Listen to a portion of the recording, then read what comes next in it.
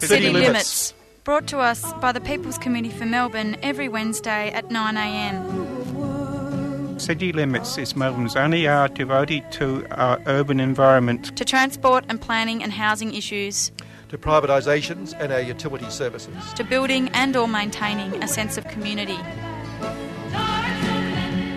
855 on the AM band, if we can hear it through the noise and find it through the smog. City Limits.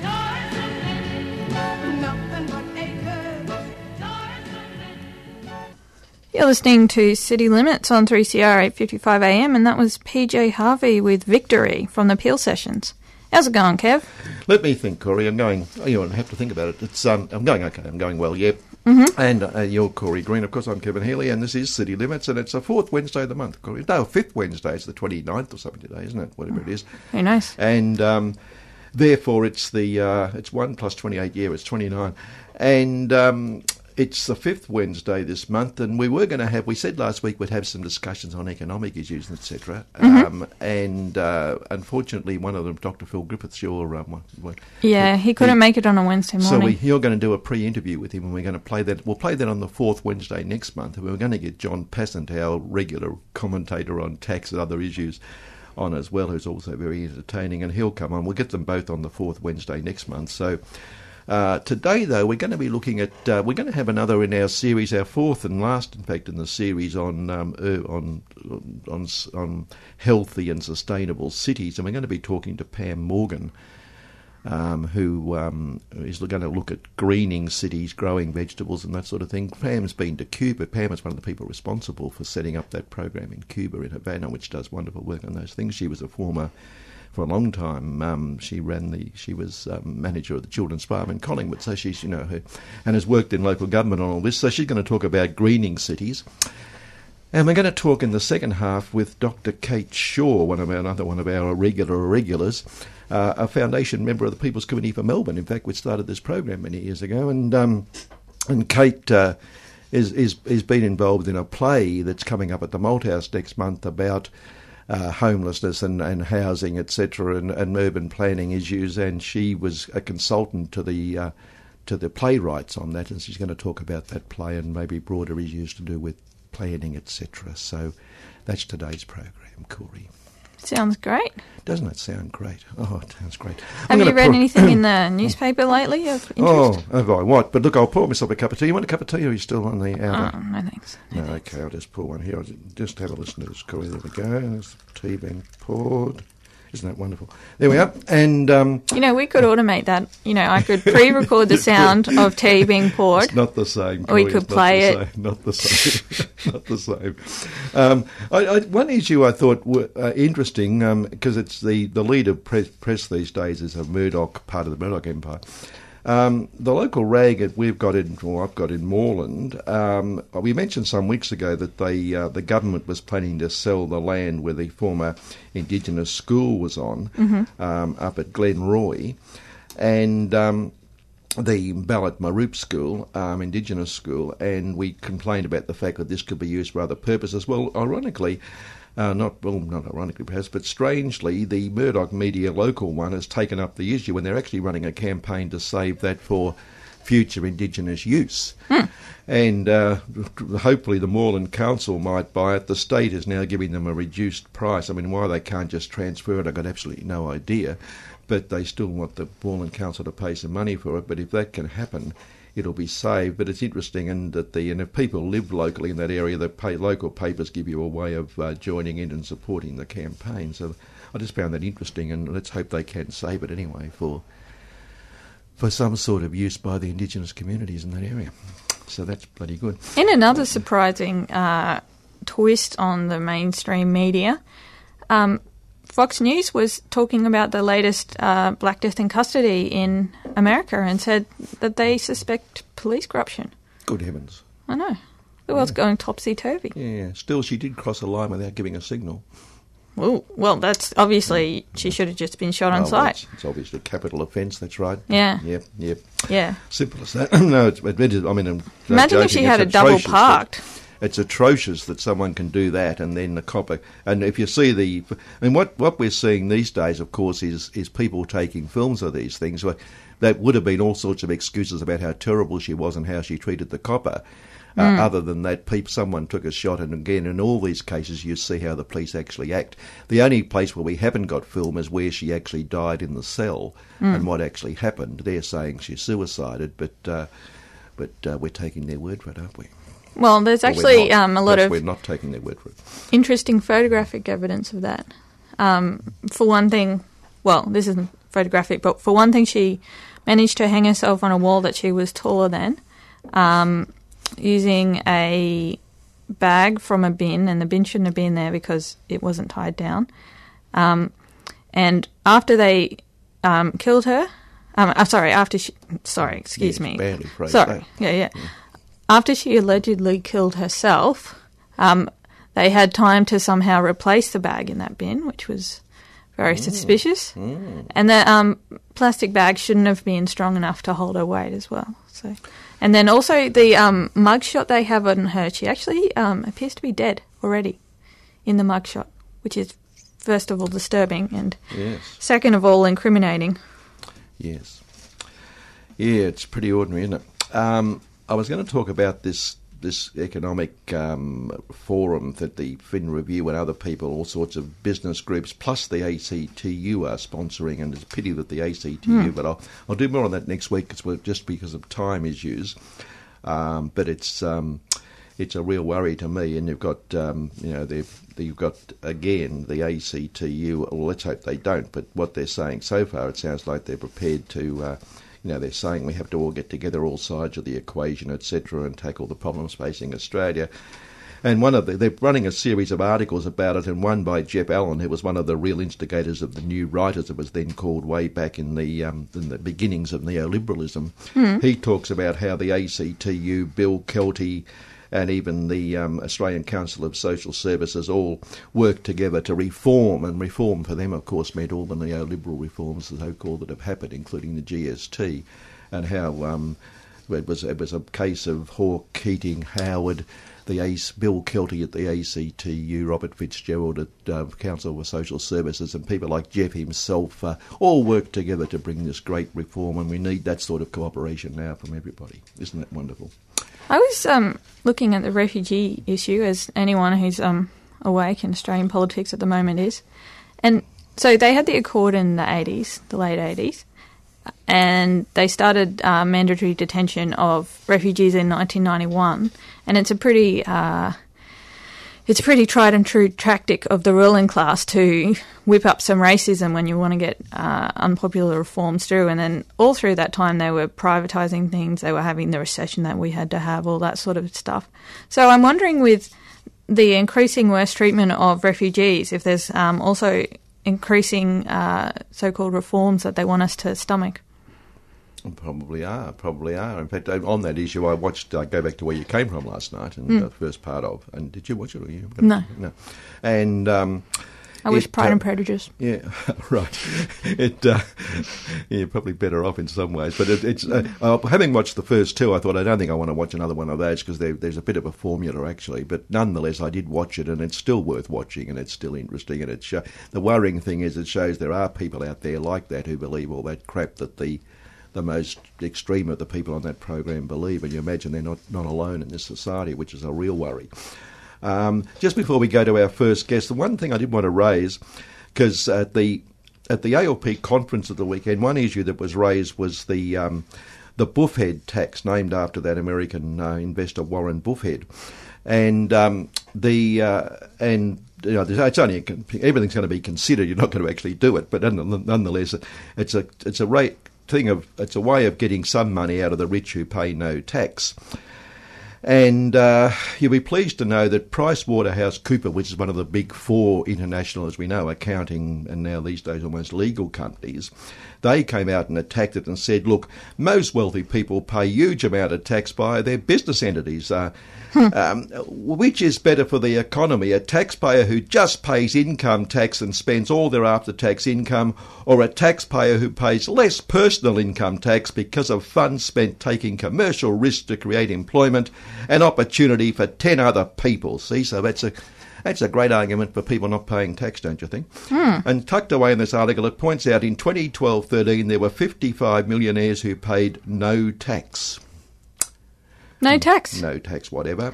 And how did that provide opportunities for other people? Well, they must have, 55 millionaires would have employed 10 other people. That would have been 550 jobs they would have created, so that was good. There you go, 550 menial cleaning, well, whatever. Pool cleaning. That's your point. I mean, they probably were very important jobs.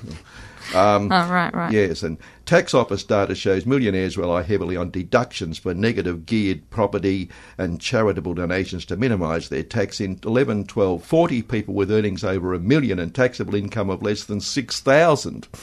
So they earn $1 million, but they had a taxable income of $6,000, thanks to their tax advisors, on whom they spent $1.4 million. But that's tax deductible anyway. So there you are. Well, look, someone's getting rich. We'll go to our first guest. We're going to talk to Pam Morgan about greening cities, much better than the rubbish we've been talking about. We're going to go to a track. This is DJ Shadow with the Number Song.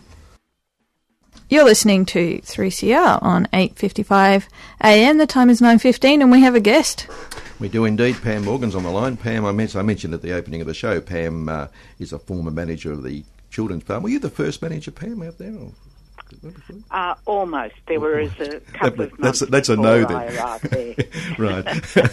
But for a long time, and of course, you, as we said, you've been to Cuba and has helped establish those wonderful gardens in Havana, etc., where people have subsistence gardens, etc.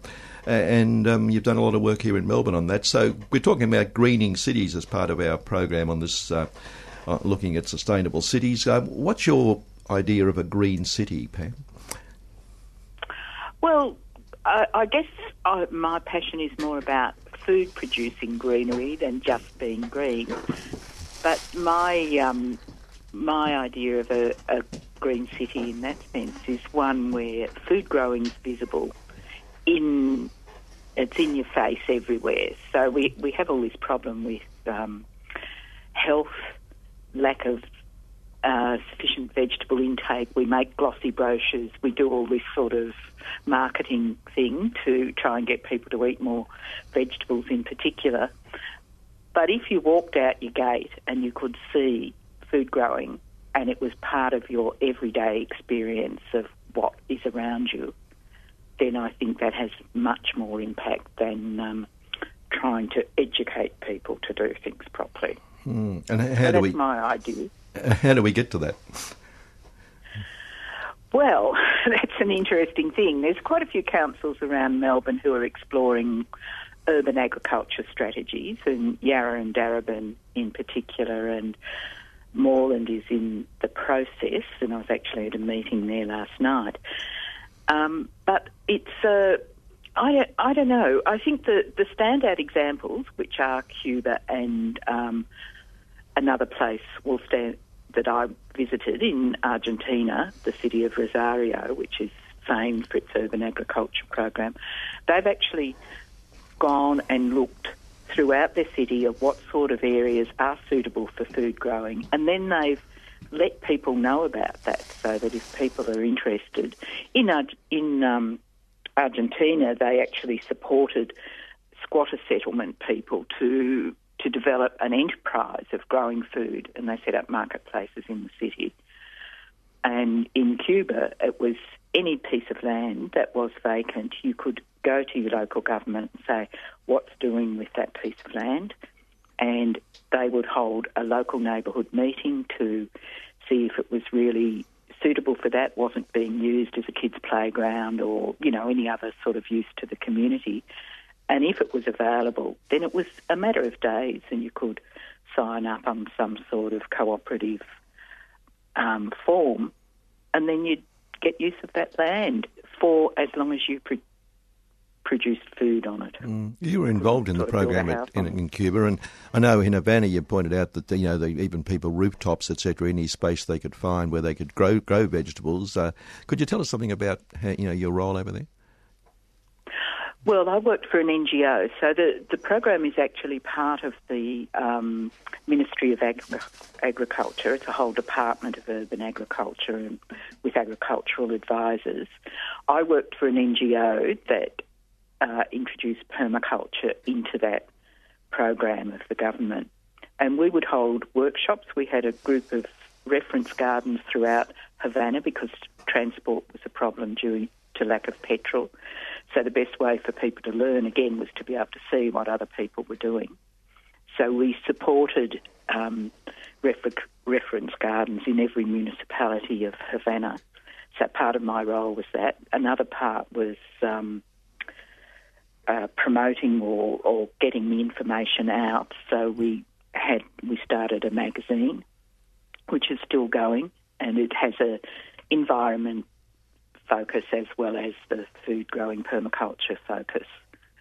And then we also ran classes. So I ran compost making classes at the Botanic Gardens, for example, that sort of thing, where they also had food growing because they had a whole collection of food producing plants. So I guess that was my role, and of course writing all the reports and trying to get more money from AusAid to keep it going. I mean, that's not possible anymore because their focus is Asia Pacific mainly, and they certainly wouldn't be supporting Cuba. But at that time, it was, I think one of the programs was named the opportunistic use of space in the city for growing food. Right.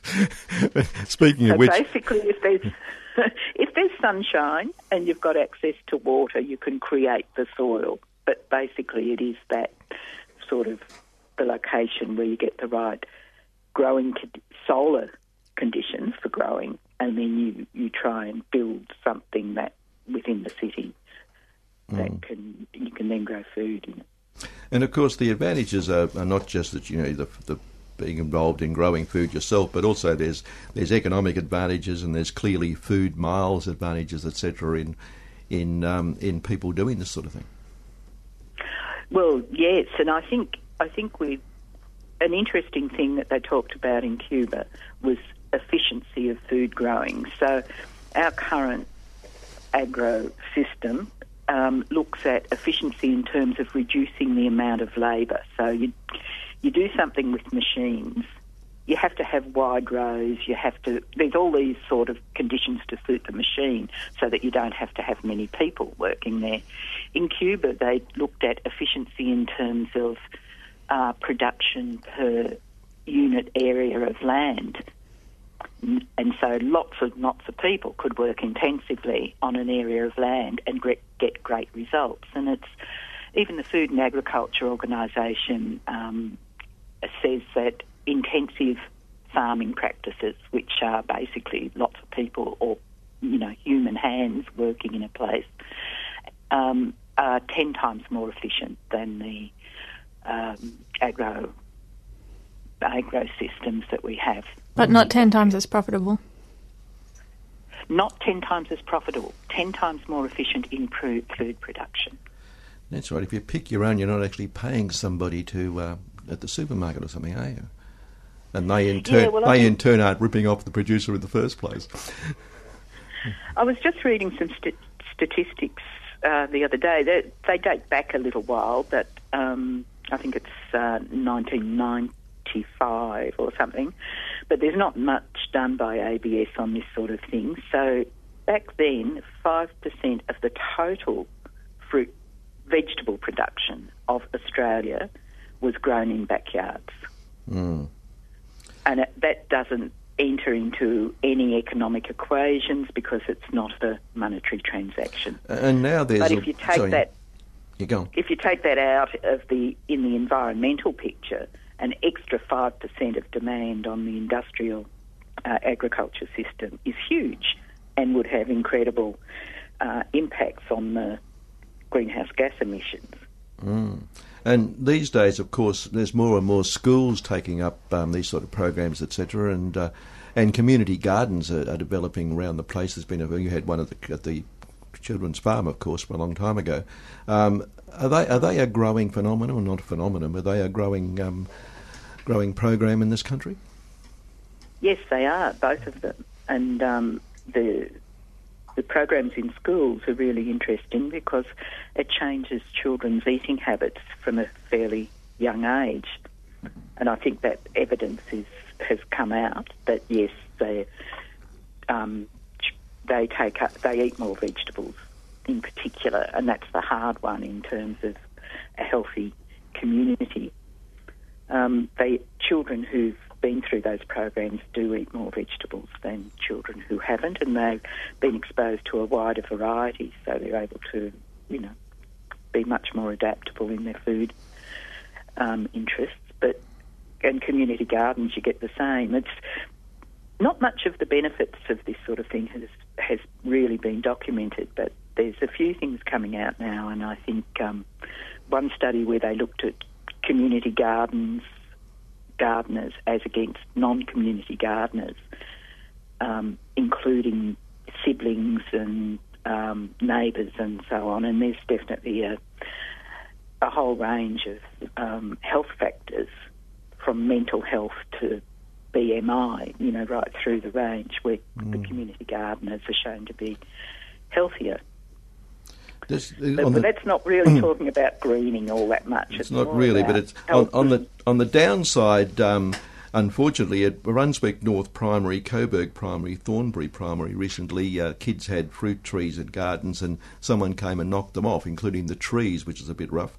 I suppose that's always a danger with these things, is it not? Look, it was a constant down at Collingwood Children's Farm that there were obviously people who had a little market stall, I'd say, and so the plum tree would be full, and just at the point you were going to pick it, and it'd all be gone. And my attitude to that was just plant more, really. You can't do anything about it, it's unpleasant, but if you just keep planting more trees, they're not really that difficult or expensive to produce a tree. It's, a fruit tree. In this case, the nursery and garden industry of Victoria has come out and given them stuff to replace it, showing how kind they were. But I found interesting, the bloke from the industry said he was a strong supporter of school gardens, and he said there are so many subjects that you can use a garden with, such as science, chemistry, maths and home economics. I found that interesting, that it's more than just growing fruit or vegetables. Yeah. Look, down at the Children's Farm, we had a fantastic teacher from West Richmond Primary. This is going back quite a few years. It's a while since I've been there. But she developed her whole curriculum around their visits to the Children's Farm. They came once a week, and everything was there. They'd write stories, they'd measure a few things, she encompassed all of the areas of her teaching through these visits to the Children's Farm. And you were going to say about this isn't exactly greening a city, but it's part of it, I suppose, isn't it? Oh, definitely part of it, and I think all the other parts of it of maintaining bird habitat and diversity, maintaining the diversity of the indigenous plants, and all of those things fit in. There's places that are suitable for food growing, and not everyone is going to be interested in food growing, but there's plenty of people who are interested who don't have the resources, and I think that's something that we have to look at through planning of our cities. The other side of that is that in supermarkets, and even I think at the market sometimes, you see fruit available that isn't in season, so something's happening that allows that fruit to be there, I guess, or vegetable or whatever it is. Yes, well, it's been brought from a long way away. Yeah, that's right. That's it. Or frozen for a long time or something. Yeah, exactly. Yes. Also, just recently, speaking of greening, there was an American expert. He oversees the famous Central Park, and he came to Australia. He's president of the American Planning Association, former president of the American Planning Association. But he gave us a bit of advice for Melbourne. He said our parks were too bland, really. We need more attractions, and the attractions he listed were things like merry-go-rounds, outdoor theatres, nature observatories, boathouses, restaurants, ice skating rinks, castles, swimming pools, kayaking, etc., all of which sounds like turning our parks into commercial little enterprises. Yeah, well, certainly you won't find me supporting that view. I think there's got to be that diversity, and if you haven't got a really nice, quiet park to go to where you can be contemplative and you don't have to think about someone trying to sell you something, then I think we've really come to a bad end. I think it's more and more shopping is being promoted through our society as an activity. You know, a lot of people don't go for a walk. They go and window shop or things like that. Well, but you really must maintain those other areas because they're so important to the mental health of society to be able to get away from all that claptrap. Well, developments like South Bank in Melbourne and Docklands in particular, I mean, they're just really commercial enterprises, and they do damn all for greening the city, and they do nothing also for real proper urban planning, I would have thought. Well, no. I mean, they didn't even put a school in at Docklands, did they? No. All these people who are going to live in apartments don't have babies, you know. I don't know where they... Anyway, yes, it's not for human life. It's not a proper balanced society. So, and people living in those apartments throughout the city, they are using the city's parks as their open space. We can't afford to commercialise all that open space. It's so critical, seeing the developers have put people into boxes and, without any access to any form of green space within the development. All those people are walking out into the city to get that. I think our parks are really well utilised as places for people to go and have a wander away from the built environment. You don't think we should be turning them into little commercial enterprises then, Pam? Oh, did you get that through my response? Go on. I remember an open space planner saying to me once, "There's this real problem about open space, even with the name, I think, because people see it and they think, open space, what can we put there?" And this just have to value it for what it is. That's right, exactly, yes. Well, there's actually there's one of those, there's a developer who advertises, I only never hear the ad, but I see them during the football or something. They advertise often during sports, which I do watch. And their slogan is bringing land to life. And the inference, obviously, is that as long as there's nothing on it, it's not actually alive. Yeah, exactly.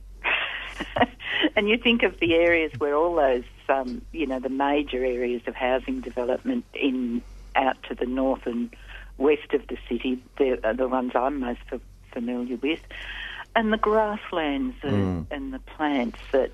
And the growling grass frog and all the flora and fauna. In fact, it's the last remnants of, and that's what they're now destroying. Yes, exactly. And those developments that are being built, I was working out at Melton Shire Council for a while and did a survey out there. I was working on food security and did a survey. I think it was something like 40% of households could not access any food without using a car because there's no public transport, there's no walkable distances, all of that. So if you didn't have a car to use, you didn't eat, basically. That's apart from the money involved. What do you think of the historical Garden City movement? The what? The Garden City movement?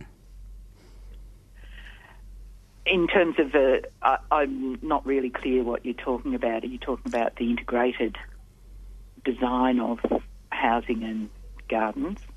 Yeah, that has that roots to weirdo religions. Well, I think there's a lot of more modern alternatives, and if you look at there's quite a lot of work done in Scandinavia, in particular on housing developments that actually incorporate gardening, and you don't have to belong to any weirdo religion on those.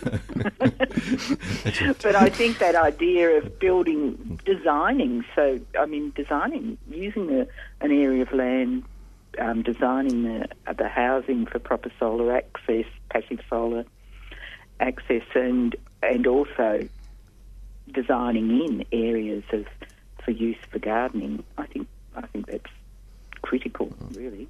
Brought to you by a weirdo religion like capitalism. Well, yes. Pam, just to finish up, Pam, you mentioned a couple of places you're doing more than at the moment. You mentioned Yarra, and I think the other one was, which one, Darebin, did you say? Who are currently, just to finish up, what are they trying to do or aiming to do with their programs?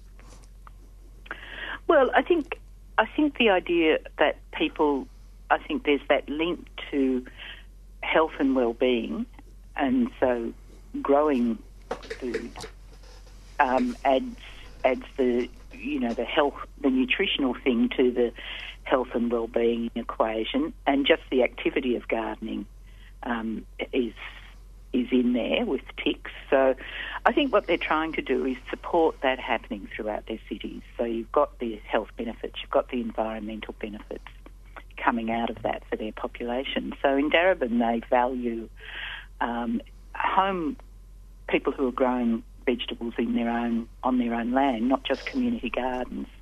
But it's valuing that heritage, the knowledge, the local knowledge, all of those things. So it's saying to people, you're doing something that is important to this community.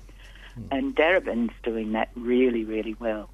Yarra too has had an urban agriculture program for a number of years. It's always fragile in terms of getting some budget for a person to work on it, but they've opened up gardens, even if they're in boxes in the street throughout Yarra. So I think they're recognising that people have this interest. Not everyone, it never will be everyone, but they're accepting that it's a valid form of recreation that should be supported by council, and that it has all these benefits to the community, health and well-being. It's interesting that a lot of the, albeit very expensive, but albeit an upmarket, but getting rave review restaurants at the moment tend to be producing their own or using local or their own grown produce as part of their menus. So that's very much in the go at the moment. And I just find that interesting that the better reviewed restaurants are actually growing their own, and they're one of their selling points is that everything's grown almost outside the restaurant door. Or foraging their own. Yeah. There's a restaurant in Melbourne that actually forages bulrushes from the Yarra. Hopefully from a clean bit of it. Yeah, that's right. Yes. Yes, hopefully. Yeah, yes, I went out. I'd shake the bulrush before I ate it a while ago, and they had corn salad or mache. It's got a few names on the plate, and I said, "Oh, I grow this at home." They said, "Oh, have you got lots?" Bring it in and start selling. But I think there's an enterprise potential there, but that also has to be worked out, and that was one of the things both about Cuba and the Argentinian thing, where in Cuba, if you were a member of the urban agriculture program, you could fill your wheelbarrow and walk out on the street and sell a wheelbarrow's worth of produce. And in Argentina, they actually set up major marketing systems for the food produced in the city. So we haven't even touched that. I mean, imagine if you were on the dole and you're a good veggie grower. What would happen to you if you walked out into the street and tried to sell vegetables? You'd have food safety standards about. You'd have to have a registered business, and on it goes. And you get a writ from Coles and Woolworths in about 2 minutes. Exactly. All right, Pam, look, thanks for that today, and thanks for your time. Okay. And good luck with all that campaigning out there. Thank you. Okay. Thanks, Pam. See you. Bye. Okay, Pam Morgan there, who's, as you can tell, quite enthusiastic about such matters, and they are important, and it's a growing movement, there's no question of that. And you're listening to City Limits on 3CR 8:55 AM, maybe on 3cr.org.au. The time is 9:38, and we're going to listen to Formidable Vegetable Sound System with their song The Edge. Very good, and we'll be back with Kate Shaw talking about this new play called A Social Service. You're listening to 3CR on 8:55 AM, and that was The Edge from Formidable Vegetable Sound System. Following our discussion about vegetables. And I got a press release last week from the Malthouse Theatre, so it's one of those things that says what a wonderful thing it is. So there's nothing bad in the press release at all. But a play called A Social Service is coming up at the theatre from August 11 to 21.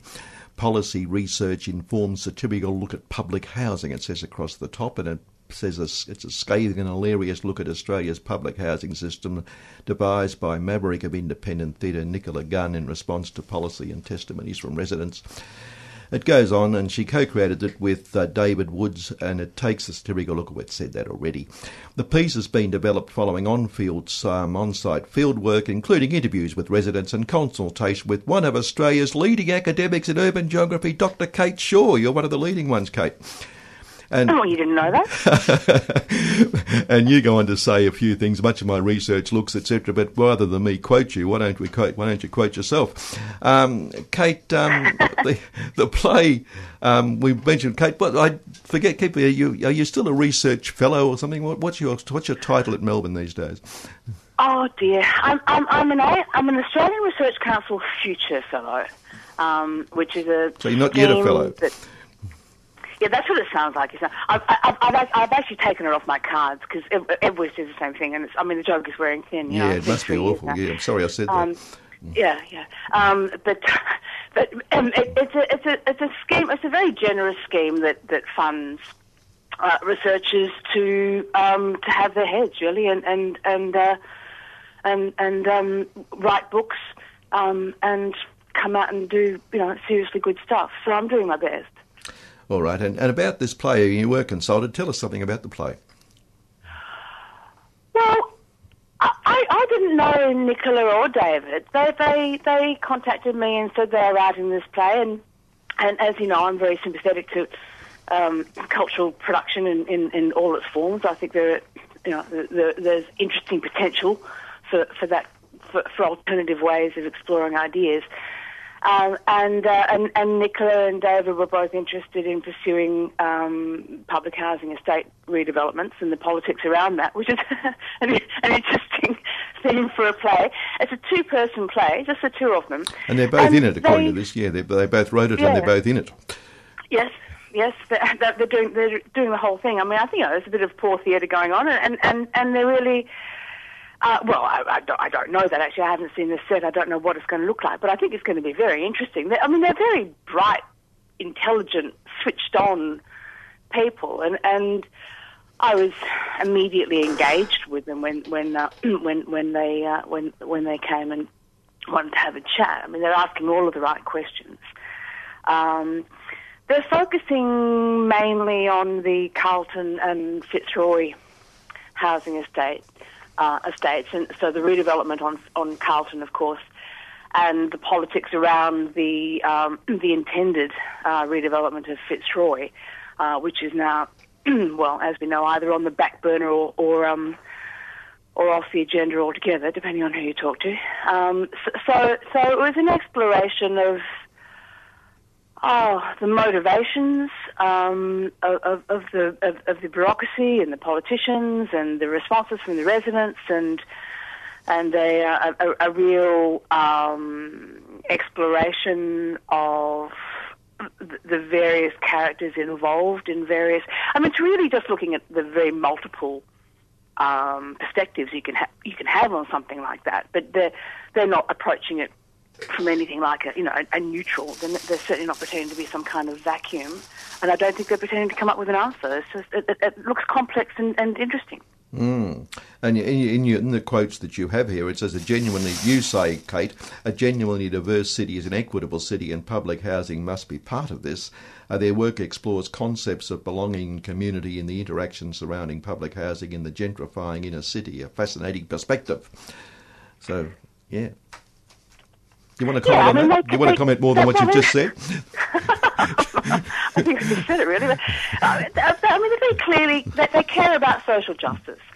And so, I mean, of course, my view, and I sort of take this from the hackneyed idea of the creative city, and I say a genuinely creative city, far from being the gentrifying city that urbanologists like Richard Florida would describe. I say if it's to be genuinely creative, it has to be diverse.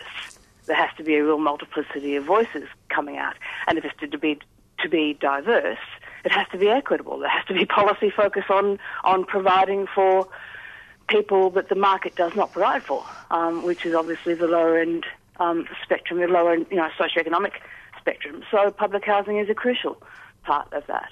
I mean, that's my view of it, and I think what Nicola and David are doing is taking that idea of creativity and pursuing its possibly sort of transformative potential. I mean, you can question that and you can play around with that, but I think most definitely there is a real role for performance, music, comedy in taking memes and themes that float around and turning them in a slightly different way that makes people look at them differently. At the very least, allows people to go, actually, that's something serious that I care about, and I'm not going to feel like an undergraduate sort of politics student for starting to care about and talk about it. And of course, you mentioned the Carlton one. Now, at Carlton in the Rathdown Street redevelopment, where all public housing became part public, a bit of public and a lot of private, with a private developer, the so-called mix they said was going to be wonderful has been sorted out by totally dividing the poor from the wealthy, so to speak. Yes, so it doesn't work all that well. Yeah, it is very interesting, isn't it? I mean,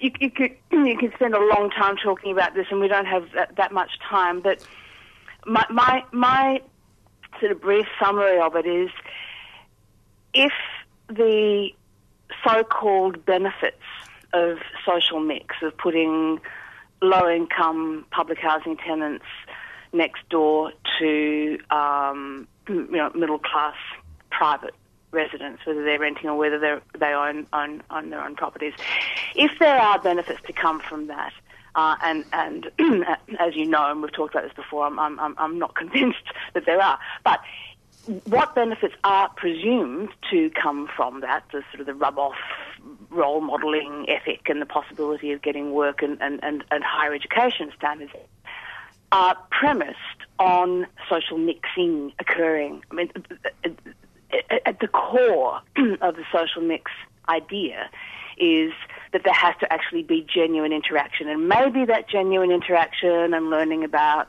how other people live and really kind of seeing the insides of their lives might precipitate changes in other people's lives, and that can go in both directions. And yeah, look, it's possible. I mean, I would say. Hello. No, we seem to have lost you. Kate. All right. She disappeared. Have you got me? The road. Oh, back. sorry, you disappeared there for a second, yeah. Oh, I'm sorry. So I was just saying, what was I saying? What did I get to? You're talking about poor people having to reach with rich jerks. Okay. To the extent that there are benefits from social mix, the rub-off role modelling, the higher educational achievement, better prospective job, getting jobs and so on. To the extent that those benefits are derived from the concept of social mix, that mix is premised on social mixing. It's premised on actual interactions that occur between the public tenants and the private residents. It requires, really learning to understand each other and seeing the inside of each other's lives, and maybe some benefits might come from that. Now, my personal view is that you're probably more likely to achieve higher educational standards and better job prospects by giving people training and access to affordable education and actually creating jobs that they can get. But put that aside for one moment. If there are benefits to be gained from social mix, it is premised on social mixing, on interaction occurring. Now, at the Carlton Estate, and this is what is so ludicrous and what exposes the ideology behind the redevelopment program, they are separated not only like floor by floor, which is enriched, and not only block by block, which is the case at Kensington, but precinct by precinct, yes, with a wall dividing the new public housing from the new public housing from the new private housing, with a private courtyard, which is accessible only to the private residents, not to the public residents. Yeah, well, in the US, where they've tried it, well, a lot of people try. They have a system where if a developer gives 10% or something to what is affordable, whatever affordable means in parentheses, housing, they get some sort of advantages, like they're able to build more units, etc. But in many of them, they have what is actually literally called a poor door. Yes. Where those who get the subsidised rent or whatever it is go in through that door rather than mix with the people they shouldn't be mixing with. Yes, indeed. And at Carlton, they also have separate entrances. So, I mean, it's an interesting thing, isn't it? If you believe the social mix rhetoric and you look very closely at actually how the thing has been designed, you can see that it's really not about that, and it's not about the so-called benefits of social mix at all. It's about something quite different. And so I think what would you say it's about? Going to explore. Sorry? What would you say it's about? Say that again? If it's not about social mixing, what would you say it's about? I think it is about, I think it's about financing. I think it's about governments so unwilling to lay out any further expenditure or any expenditure for 40 years on public housing that the only way that necessary upgrades are able to be carried out is by the sale of public land. And the profits that are gained from the sale of the private housing supposedly go back into the estate by doing public housing improvements. That's the most generous assessment that you can make. Yes, and just on another thing I know you're interested in, you'll be pleased to know that that James Packer this week put in these latest plans for his casino in Sydney at Barangaroo, and it's now 271 metres high, and it's gone out to 610 car spots in what is supposed to be a public transport enclave, 350 hotel rooms, etc., and it takes up all the proposed open space. So isn't that wonderful? Is there a question? No, there isn't. I know that we've talked about this before. I know you'd be thrilled to know that he's put this final plan in, and it's now many times bigger than the original, and it just keeps getting bigger and bigger and taking more and more public space. I don't know if I told you about an interview that I had with one of the lead architects of Lendlease for the Barangaroo development, and I said to him once, where are the small bars and the bookshops and the record shops and the dry cleaners and the gyms and the yoga studios and the shoemakers and the light makers and all of the things that actually draw people to cities when people go to a city for something? Where is all that stuff? And he said, there will be none. Oh, that's fair enough. It's like South Bank and Stockland and anywhere else. That's it. They won't be able to afford the rent. No, Kate, look, we're out of time, but look, just again, the play is called A Social Service. It's August 11 to 29 at Malthouse Theatre, and obviously it does sound like something that we'd enjoy. I think so, yeah. I think it's worth having a look. They're full of potential, and it'll be surprising, I'm sure. I've got no idea what to expect, but I think I'm preparing to be impressed. Oh, good. Well, look, we'll go along with being impressed as well then. And Kate, look, we'll get you back. We haven't had you on for ages on this program, but we'll get you back relatively shortly and talk more about planning Melbourne. Good. It's always lovely to talk to you. Okay, thanks, Kate. Kate Shaw there, who said whatever she is, a future something or other, at Melbourne. And we're out of time almost, Corey. We are out of time. We're back to a first Wednesday next week. That means John McPherson and Transport. And the time is 9:57. You're listening to 3CR 8:55 AM, or maybe you're listening through 3cr.org.au. And we're going to go out with Soul Coughing with their song Zoom Zip. Thanks for downloading a 3CR podcast. 3CR is an independent community radio station based in Melbourne, Australia, on the Kulin Nation. For more information and to find out how you can support 3CR, go to www.3cr.org.au.